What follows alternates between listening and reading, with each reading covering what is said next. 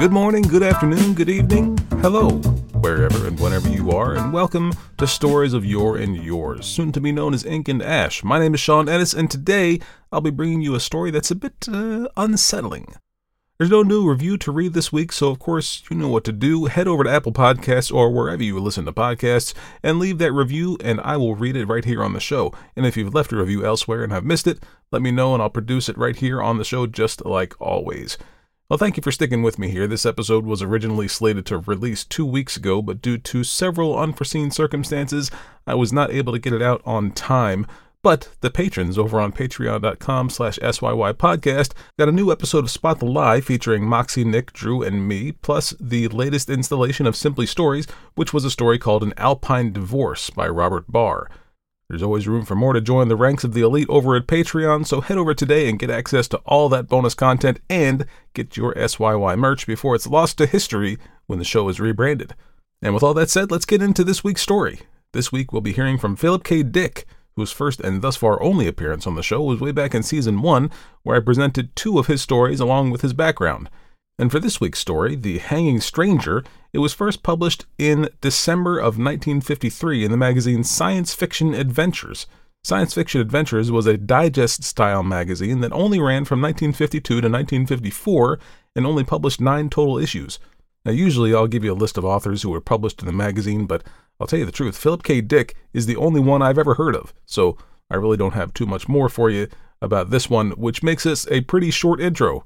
So, let's get right into today's feature presentation.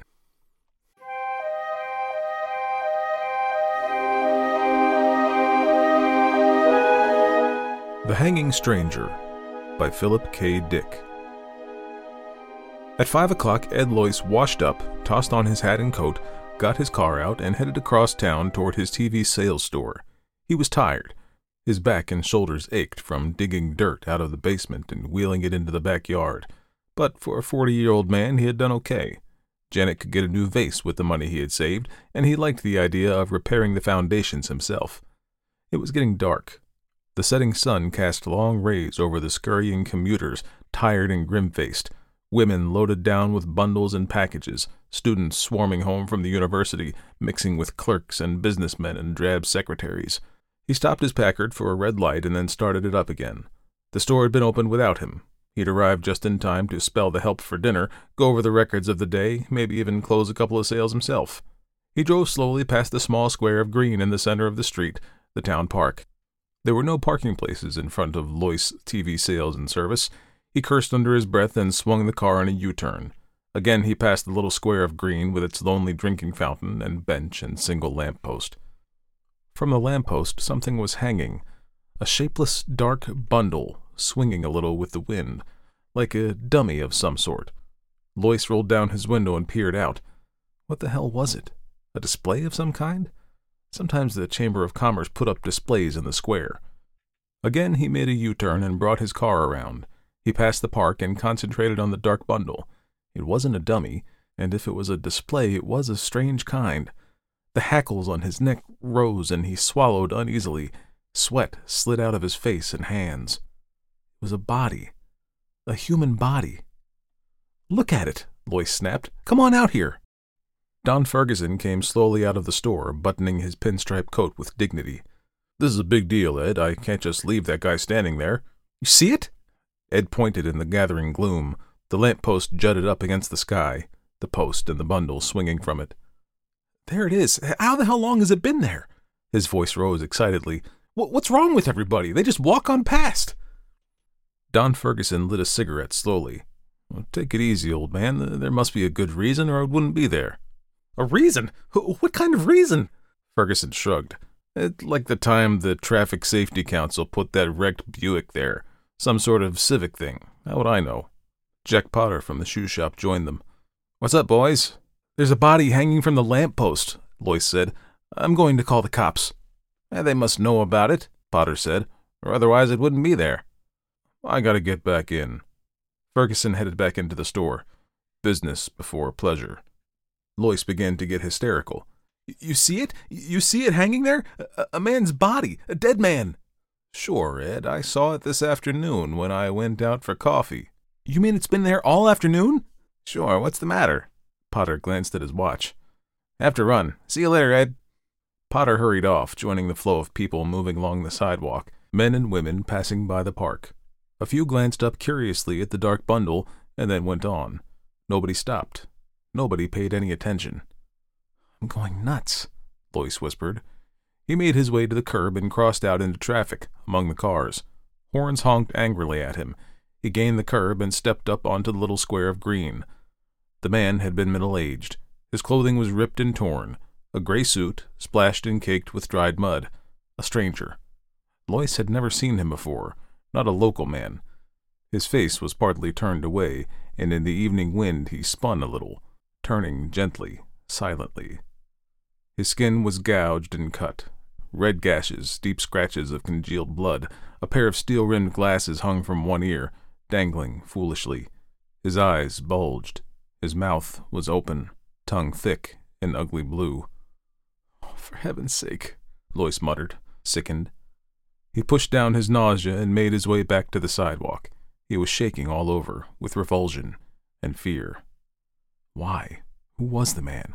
Why was he hanging there? What did it mean? And why didn't anybody notice? He bumped into a small man hurrying along the sidewalk. Watch it, the man grated. Oh, it's you, Ed. Ed nodded dazedly. Hello, Jenkins. What's the matter? The stationery clerk caught Ed's arm. You look sick. The body. They're in the park. Sure, Ed.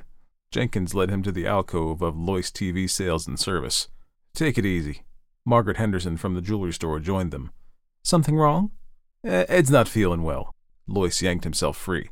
How can you stand here? Don't you see it? For heaven's sake! What's he talking about? Margaret asked nervously.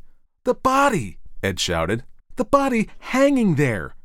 More people collected. Is he sick? It's Ed Lois. You okay, Ed? The body! Lois screamed, struggling to get past them. Hands caught at him. He tore loose. Let me go! The police! Get the police! Ed? Better get a doctor. He must be sick. Or drunk. Lois fought his way through the people. He stumbled and half fell. Through a blur he saw rows of faces, curious, concerned, and anxious. Men and women halting to see what the disturbance was. He fought past them toward his store. He could see Ferguson inside talking to a man, showing him an Emerson TV set. Pete Foley in the back at the service counter setting up a new Philco. Lois shouted at them frantically. His voice was lost in the roar of traffic and the murmuring around him. Do something! He screamed. Don't stand there! Do something! Something's wrong! Something's happened! Things are going on! The crowd melted respectfully for the two heavy-set cops moving efficiently toward Lois. Name? The cop with the notebook murmured. Lois. He mopped his forehead wearily. Edward C. Lois. Listen to me. Back there. Address, the cop demanded. The police car moved swiftly through traffic, shooting among the cars and buses. Lois sagged against the seat, exhausted and confused. He took a deep, shuddering breath. 1368 Hearst Road. That's here in Pikeville. That's right. Lois pulled himself up with a violent effort. Listen to me. Back there in the square, hanging from the lamppost. Where were you today? The cop behind the wheel demanded. Where? Lois echoed. You weren't in your shop, were you? No. He shook his head. No, I was home, down in the basement. In the basement? Digging, a new foundation, getting out the dirt to pour a cement frame. Why? What has that to do with... Was anybody else down there with you? No, my wife was downtown, my kids were at school. Lois looked from one heavy-set cop to the other. Hope flickered across his face. Wild hope. You mean because I was down there I missed the explanation? I didn't get in on it like everybody else? After a pause, the cop with the notebook said, That's right. You missed the explanation. Then it's official? The body, it's supposed to be hanging there? It's supposed to be hanging there, for everybody to see. Ed Lois grinned weakly. Good Lord, I guess I sort of went off the deep end. I thought maybe something had happened, something like the Ku Klux Klan, some kind of violence, communists or fascists taking over. He wiped his face with his breast pocket handkerchief, hands shaking. Oh, I'm glad to know it's on the level. It's on the level. The police car was getting near the Hall of Justice. The sun had set. The streets were gloomy and dark. The lights had not yet come on. I feel better, Lois said. I was pretty excited there for a minute. I guess I got all stirred up. Now that I understand, there's no need to take me in, is there? The two cops said nothing. I should be back at my store. The boys haven't had dinner. I'm all right now. No more trouble. Is there any need of—" "This won't take long," the cop behind the wheel interrupted. "A short process, only a few minutes." "I hope it's short," Lois muttered. The car slowed down for a stoplight. "I guess I sort of disturbed the peace. Funny, getting excited like that," and Lois yanked the door open. He sprawled out into the street and rolled to his feet. Cars were moving all around him, gaining speed as the light changed. Lois leaped onto the curb and raced among the people, burrowing into the swarming crowds. Behind him he heard sounds, shouts, people running. They weren't cops. He had realized that right away. He knew every cop in Pikeville. A man couldn't own a store or operate a business in a small town for 25 years without getting to know all the cops. They weren't cops, and there hadn't been any explanation. Potter, Ferguson, Jenkins, none of them knew why it was there. They didn't know, and they didn't care. That was the strange part. Lois ducked into a hardware store. He raced towards the back, past the startled clerks and customers, into the shipping room and through the back door. He tripped over a garbage can and ran up a flight of concrete steps. He climbed over a fence and jumped down onto the other side, gasping and panting. There was no sound behind him. He had got away. He was at the entrance of an alley, dark and strewn with boards and ruined boxes and tires. He could see the street at the far end. A streetlight wavered and came on. Men and women, stores, neon signs, cars. And to his right, the police station. He was close, terribly close. Past the loading platform of a grocery store rose the white concrete side of the Hall of Justice, barred windows, the police antenna, a great concrete wall rising up into the darkness. A bad place for him to be near. He was too close. He had to keep moving, get farther away from them. Them? Lois moved cautiously down the alley. Beyond the police station was the city hall, the old-fashioned yellow structure of wood and gilded brass and broad cement steps. He could see the endless rows of offices, dark windows and cedars and beds of flowers on each side of the entrance. And something else. Above the city hall was a patch of darkness, a cone of gloom denser than the surrounding night, a prism of black that spread out and was lost into the sky. He listened. Good Lord, he could hear something. Something that made him struggle frantically to close his ears, his mind, to shut out the sound. A buzzing, a distant, muted hum, like a great swarm of bees. Lois gazed up, rigid with horror. The splotch of darkness hanging over the city hall, darkness so thick it seemed almost solid. In the vortex, something moved, flickering shapes, things descending from the sky, pausing momentarily above the city hall, fluttering over it in a dense swarm, and then dropping silently onto the roof. Shapes, fluttering shapes from the sky. From the crack of darkness that hung above him, he was seeing them. For a long time, Lois watched, crouched behind a sagging fence in a pool of scummy water. They were landing, coming down in groups, landing on the roof of the city hall and disappearing inside. They had wings, like giant insects of some kind. They flew and fluttered and came to rest, and then crawled, crab fashion, sideways, across the roof and into the building. He was sickened and fascinated. Cold night wind blew around him and he shuddered. He was tired, dazed with shock. On the front steps of the city hall were men, standing here and there, groups of men coming out of the building and halting for a moment before going on. Were there more of them? It didn't seem possible. What he saw descending from the black chasm weren't men. They were alien, from some other world, some other dimension, sliding through this slit, this break in the shell of the universe, entering through this gap, winged insects from another realm of being. On the steps of the city hall, a group of men broke up. A few moved towards a waiting car. One of the remaining shapes started to re-enter the city hall. It changed its mind and turned to follow the others. Lois closed his eyes in horror. His senses reeled. He hung on tight, clutching at the sagging fence. The shape, the man shape, had abruptly fluttered up and flapped after the others. It flew to the sidewalk and came to rest among them. Pseudo-men. Imitation men. Insects with the ability to disguise themselves as men, like other insects familiar to Earth. Protective coloration. Mimicry. Lois pulled himself away. He got slowly to his feet. It was night.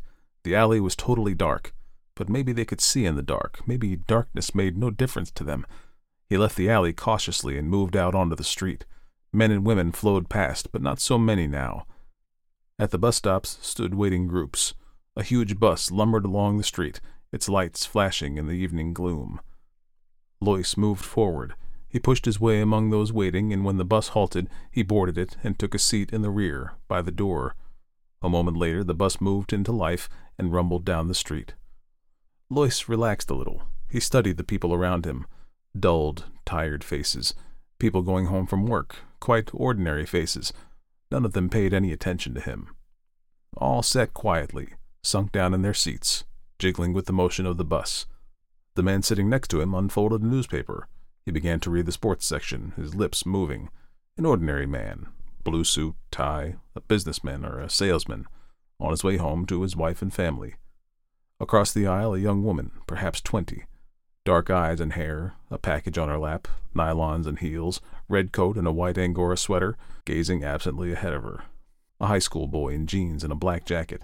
A great triple-chinned woman with an immense shopping bag loaded with packages and parcels, her thick face dim with weariness. Ordinary people, the kind that rode the bus every evening, going home to their families, to dinner. Going home, with their minds dead, controlled, filmed over with the mask of an alien being that had appeared and taken possession of them, their town, their lives, himself too, except that he happened to be deep in his cellar instead of in the store. Somehow he had been overlooked. They had missed him. Their control wasn't perfect, foolproof. Maybe there were others. Hope flickered in Lois. They weren't omnipotent. They had made a mistake, not got control of him. Their net, their field of control, had passed over him. He had emerged from his cellar as he had gone down. Apparently their power zone was limited. A few seats down the aisle, a man was watching him. Lois broke off his chain of thought. A slender man with dark hair and a small mustache. Well-dressed, brown suit and shiny shoes.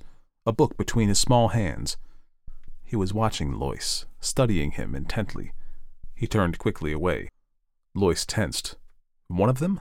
Or another they had missed? The man was watching him again, small dark eyes, alive and clever, shrewd. A man too shrewd for them, or one of the things itself, an alien insect from beyond. The bus halted. An elderly man got on slowly and dropped his token into the box. He moved down the aisle and took a seat opposite Lois. The elderly man caught the sharp-eyed man's gaze. For a split second, something passed between them. A look rich with meaning. Lois got to his feet.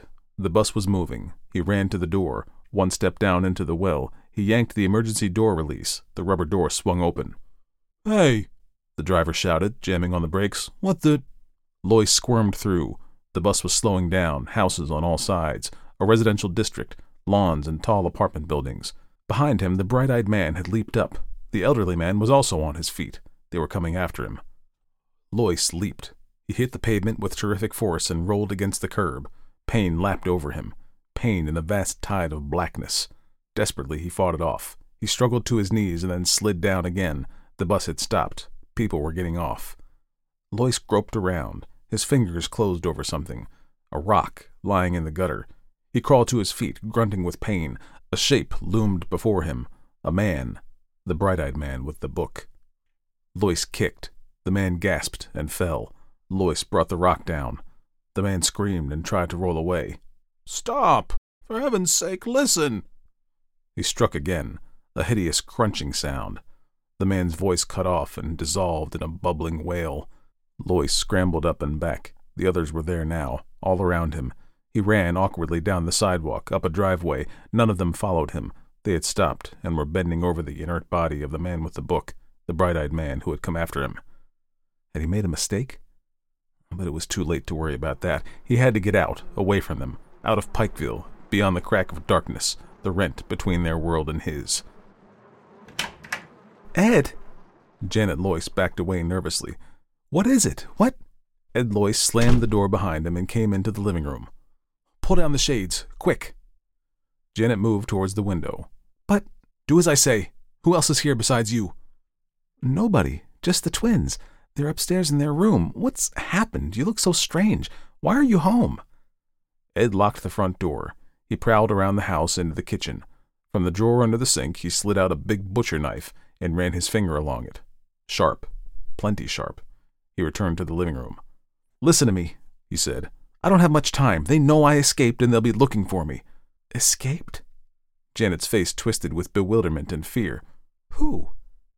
"The town has been taken over. They're in control. I've got it pretty well figured out. They started at the top, at the city hall and police department. What they did with the real humans, they—" "What are you talking about?" "We've been invaded.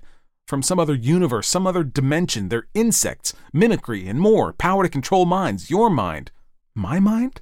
"Their entrance is here in Pikeville. They've taken over all of you, the whole town, except me. We're up against an incredibly powerful enemy, but they have their limitations. That's our hope. They're limited. They can make mistakes." Janet shook her head. "I don't understand, Ed. You must be insane." "Insane? No, just lucky. If I hadn't been down in the basement, I'd be like all the rest of you." Lois peered out the window. "But I can't stand here talking. Get your coat." "My coat?" "We're getting out of here. Out of Pikeville. We gotta get help. Fight this thing. They can be beaten. They're not infallible. It's gonna be close, but we can make it if we can hurry. Come on." He grabbed her arm roughly. "Get your coat and call the twins. We're all leaving. Don't stop to pack. There's no time for that." White-faced, his wife moved towards the closet and got her coat. "Where are we going?" Ed pulled open the desk drawer and spilled the contents out onto the floor. He grabbed up a road map and spread it open. "They'll have the highway covered, of course, but there's the back road to Oak Grove. I got into it once. It's practically abandoned. Maybe they'll forget about it." "The old ranch road? Good Lord, it's completely closed. Nobody's supposed to drive over it." "I know." Ed thrust the map grimly into his coat. "That's our best chance. Now call down the twins and let's get going. Your car is full of gas, isn't it?" Janet was dazed. "The Chevy? I had it filled up yesterday afternoon." Janet moved towards the stairs. "Ed, Call the twins!" Ed unlocked the front door and peered out. Nothing stirred. No sign of life. All right so far. "Come on downstairs," Janet called in a wavering voice. "We're going out for a while." "Now?" Tommy's voice came. "Hurry up," Ed barked. "Get down here, both of you." Tommy appeared at the top of the stairs. "I was doing my homework. We're starting fractions. Miss Parker says if we don't get this done—" "You can forget about fractions." Ed grabbed his son as he came down the stairs and propelled him toward the door. "Where's Jim?" "He's coming." Jim started slowly down the stairs. "What's up, Dad?" "We're going for a ride." "A ride? Where?" Ed turned to Janet. "We'll leave all the lights on and the TV set. Go turn it on." He pushed her towards the set. "So that they think we're still—" He heard the buzz and dropped instantly, the long butcher knife out. Sickened, he saw it coming down the stairs at him, wings a blur of motion as it aimed itself. It still bore a vague resemblance to Jimmy. It was small, a baby one. A brief glimpse, the thing hurtling at him, cold, multi-lensed inhuman eyes, wings, body still clothed in yellow t-shirt and jeans. The mimic outline was still stamped on it. A strange half-turn of its body as it reached him. What was it doing? A stinger. Lois stabbed wildly at it. It retreated, buzzing frantically. Lois rolled and crawled toward the door. Tommy and Janet stood as still as statues, faces blank, watching without expression. Lois stabbed again. This time the knife connected. The thing shrieked and faltered. It bounced against the wall and fluttered down. Something lapped through his mind. A wall of force, energy, an alien mind probing into him. He was suddenly paralyzed. The mind entered his own, touched against him briefly, shockingly, an utter alien presence settling over him, and then it flickered out as the thing collapsed in a broken heap on the rug. It was dead. He turned it over with his foot. It was an insect, a fly of some kind, yellow t-shirt, jeans, his son Jimmy. He closed his mind tight. It was too late to think about that. Savagely, he scooped up the knife and headed toward the door. Janet and Tommy stood stone still, neither of them moving. The car was out. He'd never get through. They'd be waiting for him. It was 10 miles on foot, 10 long miles over rough ground, gullies and open fields and hills of uncut forest. He'd have to go alone. Lois opened the door. For a brief second he looked back at his wife and son. Then he slammed the door behind him and raced down the porch steps. A moment later he was on his way, hurrying swiftly through the darkness toward the edge of town. The early morning sunlight was blinding. Lois halted, gasping for breath, swaying back and forth. Sweat ran down in his eyes. His clothing was torn, shredded by the brush and thorns through which he had crawled. 10 miles, on his hands and knees, crawling, creeping through the night. His shoes were mud-caked. He was scratched and limping, utterly exhausted. But ahead of him lay Oak Grove. He took a deep breath and started down the hill. Twice he stumbled and fell, picking himself up and trudging on. His ears rang. Everything receded and wavered. But he was there. He had got out, away from Pikeville. A farmer in a field gaped at him. From a house a young woman watched in wonder. Lois reached the road and turned onto it. Ahead of him was a gasoline station and a drive-in, a couple of trucks, some chickens pecking in the dirt, a dog tied with a string. The white-clad attendant watched suspiciously as he dragged himself up to the station. "Oh, thank goodness." He caught hold of the wall. "I didn't think I was going to make it.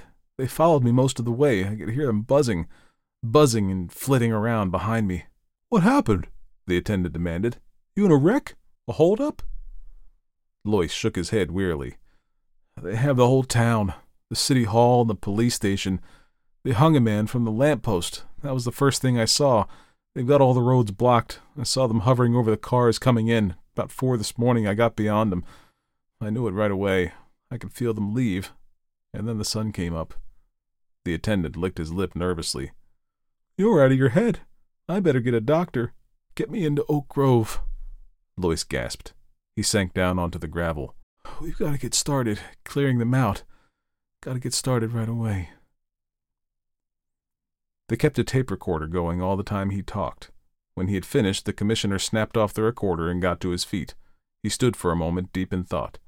Finally, he got out his cigarettes and lit up slowly, a frown on his beefy face. "You don't believe me," Lois said. The commissioner offered him a cigarette. Lois pushed it impatiently away. "Suit yourself." The commissioner moved over to the window and stood for a time looking out at the town of Oak Grove. "I believe you," he said abruptly. Lois sagged. "Thank goodness." "So, you got away." The commissioner shook his head. "You were down in your cellar instead of at work. A freak chance. 1 in a million." Lois sipped some of the black coffee they had brought him. "I have a theory," he murmured. "What is it?" "About them, who they are. They take over one area at a time, starting at the top, the highest level of authority, working down from there in a widening circle. When they're firmly in control, they go on to the next town. They spread, slowly, very gradually. I think it's been going on for a long time." "A long time?" "Thousands of years. I don't think it's new." "Why do you say that?" "When I was a kid, a picture they showed us in Bible League, a religious picture in old print, the enemy gods defeated by Jehovah, Moloch, Beelzebub, Moab, Balaam, Ashtaroth." "So?" "They were all represented by figures." Lois looked up at the commissioner. "Beelzebub was represented as the giant fly." The commissioner grunted. An old struggle." "They've been defeated. The Bible is an account of their defeats. They make gains, but finally they're defeated." "Why defeated?" "They can't get everyone. They didn't get me, and they never got the Hebrews. The Hebrews carried the message to the whole world, the realization of the danger. The 2 men on the bus, I think they understood, had escaped like I did." He clenched his fists. "I killed one of them. I made a mistake. I was afraid to take a chance." The commissioner nodded. "Yes, they undoubtedly had escaped as you did. Freak accidents. But the rest of the town was firmly in control." He turned from the window. "Well, Mr. Lois, you seem to have figured everything out." "Not everything. The hanging man. The dead man hanging from the lamppost. I don't understand that. Why? Why did they deliberately hang him there?" "That would seem simple." The commissioner smiled faintly. "Bait." Lois stiffened. His heart stopped beating. "Bait? What do you mean?" "To draw you out, make you declare yourself, so they'd know who was under control and who had escaped." Lois recoiled with horror. "Then they expected failures. They anticipated—" He broke off. "They were ready with a trap." "And you showed yourself. You reacted. You made yourself known." The commissioner abruptly moved toward the door. "Come along, Lois. There's a lot to do. We must get moving. There's no time to waste." Lois started slowly to his feet, numbed. "And the man, who was the man? I never saw him before. He wasn't a local man. He was a stranger. All muddy and dirty, his face cut, slashed." There was a strange look on the commissioner's face as he answered. Maybe, he said softly, you'll understand that too. Come along with me, Mr. Loyce. He held the door open, his eyes gleaming. Loyce caught a glimpse of the street in front of the police station. Policemen, a platform of some sort, a telephone pole, and a rope. Right this way, the commissioner said, smiling coldly. As the sun set, the vice president of the Oak Grove Merchants Bank came up out of the vault, threw the heavy time locks, put on his hat and coat, and hurried outside onto the sidewalk. Only a few people were there, hurrying home to dinner. "Good night," the guard said, locking the door after him. "Good night," Clarence Mason murmured. He started along the street toward his car. He was tired. He had been working all day down in the vault, examining the layout of the safety deposit boxes to see if there was room for another tier. He was glad to be finished. At the corner he halted. The street lights had not yet come on. The street was dim. Everything was vague. He looked around and froze. From a telephone pole in front of the police station, something large and shapeless hung. It moved a little with the wind. What the hell was it? Mason approached it warily. He wanted to get home. He was tired and hungry. He thought of his wife, his kids, a hot meal on the dinner table. But there was something about the dark bundle, something ominous and ugly. The light was bad. He couldn't tell what it was, yet it drew him on, made him move closer for a better look. The shapeless thing made him uneasy. He was frightened by it, frightened and fascinated. And the strange part was that nobody else seemed to notice it.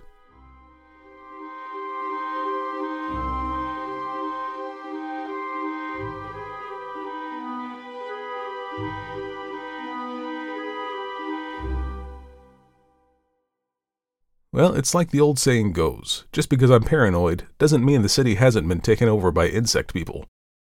I hope you've enjoyed this episode of Stories of Yore and Yours. The next episode will be the Season 3 finale. I'll run through some stats, and I've got 2 stories for you, including a listener-submitted tale. Until then, this has been Stories of Yore and Yours, soon to be known as Ink and Ash. I've been Sean Ennis. Thanks for listening. See you next time.